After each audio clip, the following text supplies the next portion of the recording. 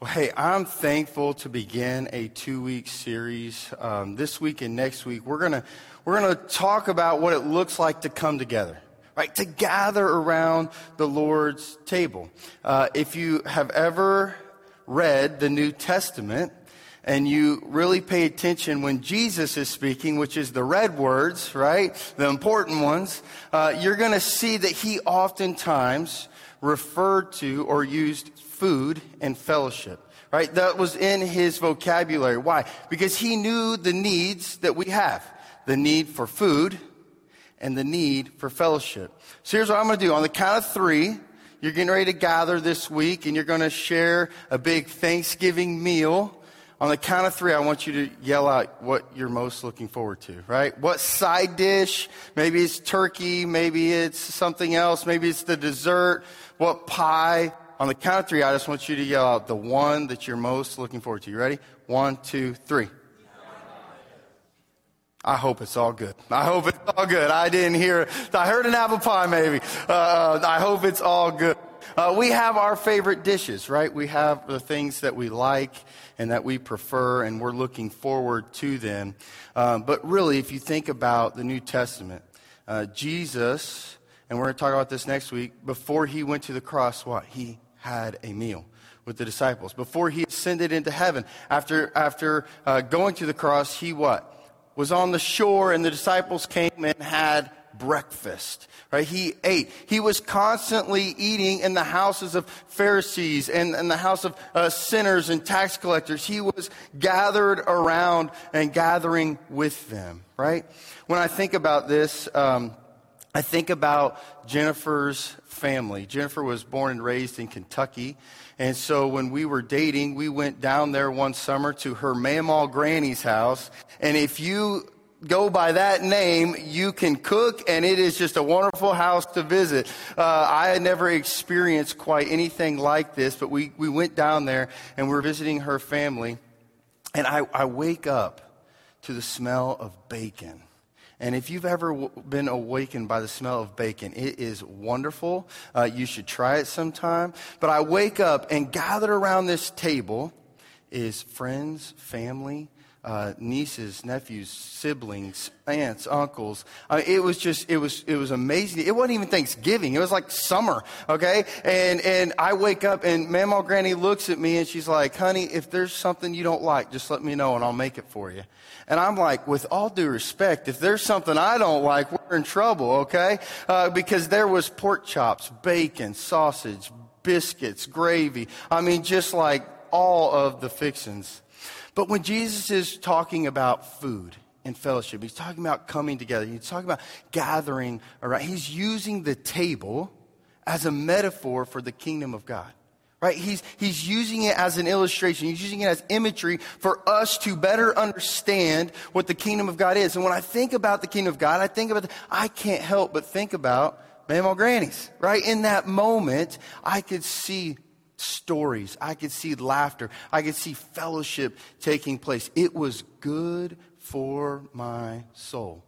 If you have your Bibles, we're going to be in Luke chapter 14, verses 15 through 23 this morning. And we're in this part where Jesus is at the Pharisees' house. He's gathered around a table, and he's going to talk about this great banquet that has been prepared. And again, it's Luke 14, verses 15 through 23. And it says this: when one of those at the table with him heard this, he said to Jesus, "Blessed is the one who will eat at the feast in the kingdom of God." Jesus replied, "A certain man was preparing a great banquet and invited many guests. At the time of the banquet, he sent his servant to tell those who had been invited, 'Come, for everything is now ready.' But they all alike began to make excuses. The first said, 'I have just bought a field and I must go and see it. Please excuse me.' Another said, 'I have just bought five yoke of oxen and I'm on my way to try them out. Please excuse me.' Still another said, 'I just got married, so I can't come.' The servant came back and reported this to his master. Then the owner of the house became angry and ordered his servant, 'Go out quickly into the streets and alleys of the town and bring in the poor and the crippled and the blind and the lame.' 'Sir,' the servant said, what you have ordered has been done, but there is still room. Then the master told the servant, go out in the street, in the roads and country lanes, and compel them to come in, so that my house will be full. I tell you, not one of those who were invited will get a taste of the banquet. I love this imagery that's happening within this banquet and that Jesus gives us about what the master is preparing. We also get this imagery of what the table is. And over the next 2 weeks, we're going to talk about what the table is and what the table has. And when we think about this banquet, what happened? These people were what? Invited.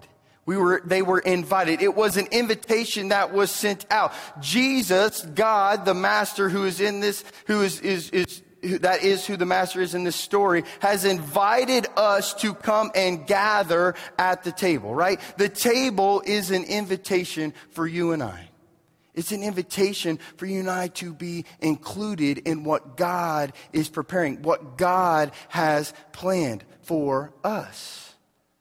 Here's the catch, right? Who's included, right? Jesus is sitting in the Pharisees' house and he's talking to them. If you didn't know much about the Pharisees, what tradition would tell them is that they have a claim to the kingdom of God, right? Through tradition, because of who they are and the things they have done, they have this claim. They have asserted themselves that they are going to experience the kingdom of God. That's why in verse 15 they say, well, who's going to eat, right? Who's going to be at the, blessed is the one that's going to enjoy this feast. And so they have asserted themselves. But if you read this passage, who is the invitation for? It's for everyone, not just the Pharisees, but it's for the sinners and the tax collectors, and everyone is included to come and join the table. I love that Pastor Mark asked the kids, is there a kids table? How many of us grew up at the kids table? All right. Okay. Only 2 of us. All right. No, I don't know about you, but I grew up around the kids table. You had the adult table, then you had the kids table.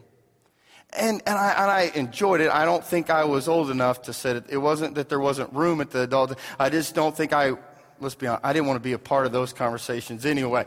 So that's more what it was.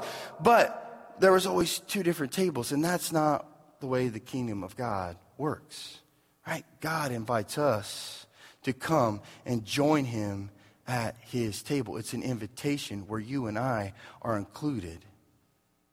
I was thinking about this passage, and I remember when Jennifer and I lived in Terre Haute. We lived on the outskirts of Terre Haute in a place called New Goshen, Indiana.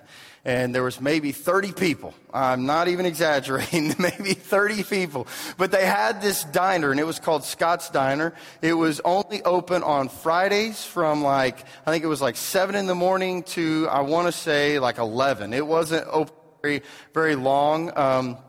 And it was Fridays, Saturdays, and Sundays.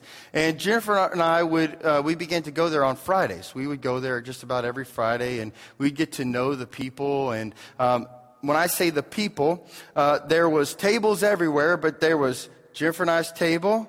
And then there was the table of about these middle-aged men that if you needed to know anything that was going on in your town or what was happening, you would go ask them because they knew, right? They knew what was coming and going. They knew who this person was and that person was. And they were a joy to get to know, right? The stories they would share, the laughter they would have, they were as a joy to get to know them. But I remember there was this one time we had been going there for a while. And I was there eating breakfast, and I was sitting by myself, and they look over. And they're like, hey, come join us. And I'm not saying this is the moment I had been waiting for, okay? But in this moment, I was like, okay, this is awesome. I'm now coming to their table, right? I'm now coming and sitting at their table. I think there's a picture of them on there where I'm getting to enjoy their table, right? What was so special about that? I was included. I was included. They had invited me and had included me to come be a part of what they were, right? That's what God is doing when we think about this great banquet. He's inviting you and I to come and be a part of what he is preparing. And guess what? Everyone is included. How do we know this? How do we know this? Well, the banquet says that what? Go and get them and tell them to come because everything has been prepared, right? It is now ready for them to come and enjoy. When we think about the table, and this is a beautiful table, and we think about it, what does the table have? Or what does the table have? It's already been set. Right? The table this morning has already been set. It's got the plates. It's got the napkins. It's got the silverware. I didn't know till too long ago that you had a salad fork and a normal fork, okay? I didn't know these things existed. But the table has been set. See, sometimes when it comes to you and I, and we think about what the kingdom of God is, and really it is this invitation for us to experience, for us to encounter what God has done, we think, well, I can't come and have a seat at that table. I didn't prepare anything. I can't come. I didn't prepare anything. Or listen, I'll come, but let me go ahead and set the table. Lord, I see what you're saying, but let me go ahead and get everything out. And in our minds, what we're doing is we're trying to make sure everything's right before we encounter what God has for us. Right? We think about this invitation and what he's doing. Say, well, just let me get right. Let me straighten my tie up a little bit. Let me get my life in order. That's not the case. Right? You're included. You're invited. This invitation is for you and I, no matter where you are in life, to come and experience what the kingdom of God has. He's drawing you and I to the table, and you and I have been included in what he is preparing. You and I have been a part of the plan for the kingdom of God. We don't have to be right. We don't have to get things right in order to experience or encounter it. He's inviting you just as you are to come and have a seat. Right? Do you get that? He's saying, hey, come and have a seat. You don't have to worry about what the table has or what you don't have or getting your life ready. I've already set it. The table's already been set. All you have to do is come and participate in it. All you have to do is come and have a seat in the things that I am doing.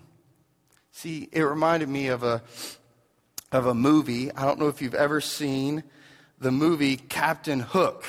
Or Hook, I think is what it's called, not Captain Hook, with Robin Williams. It's a movie about Peter Pan, and it's one of my girls' favorites. We oftentimes will say grace before eating a meal, and in this movie, when they say grace, you would say a prayer. They go, grace, and then they just start eating, right? That's them saying grace. But it's this movie about Peter Pan. Robin Williams plays Peter Pan, and he is a lost boy, and if you know, Peter Pan can fly, right? He can do all these things. He can fight Hook. But Peter Pan becomes an adult. And as an adult, Peter Pan is trying to find himself. He's trying to figure out himself, right? And he's kind of stopped participating in the things that he used to, right? And we get to this scene where he has to go back, and Hook is back, and he's taking his kids. And so Peter Pan has to go back to, I think it's Neverland, and he's trying to figure out who he is, and he's trying to do all these things. And they come to this scene where they're at the table, and I want you to see that now. No. We don't use them. Why do you have them? We have them so we don't have to use them. Don't throw me!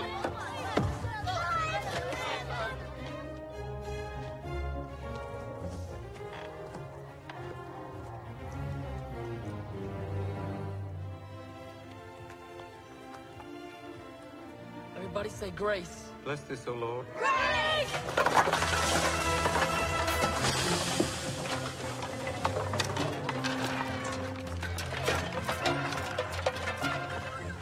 All my favorite never foods. Yams, Annie apples, and bananas. Come on. Washington, Calabash, and Bobo.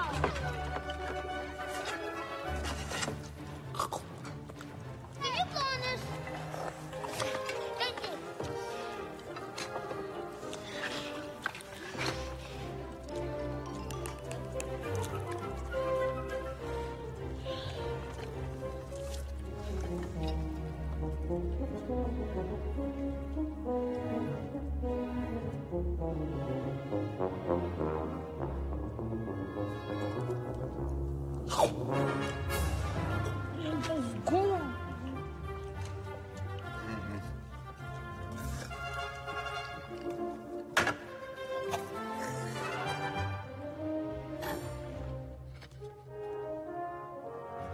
Are you eating that? No, please.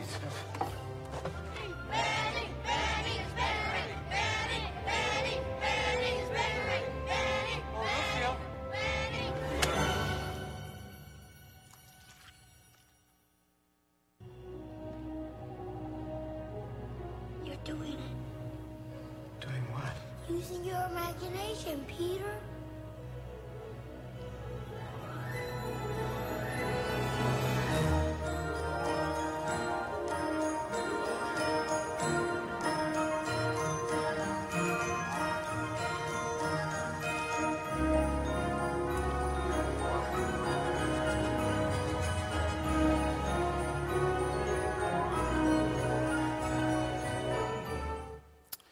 I love that image of the table. What was Peter Pan's struggle, right? He wasn't participating, right? When you look out at the table, everyone else was enjoying this great feast and they were having a good time and they could see it, right? They were participating in what was going on. And then Peter Pan, he's like, what am I doing, right? And they're like, you're doing it, Peter. You're using your imagination. What he was doing was he was participating in it, and everything changed. See, the church, you and I, we're invited to come and enjoy the table. Why? Because we're invited to be kingdom bearers. This week, as you gather around your table, it's so much more than just gathering with friends and family. There's something special, there's something unique that takes place at the table, and it's because we have been invited through Jesus to participate in it. When I think about the church and being kingdom bearers and the kingdom of God, it's needed. It's important. It's vital for the church to participate in what God has set. All we have to do is be a part of it.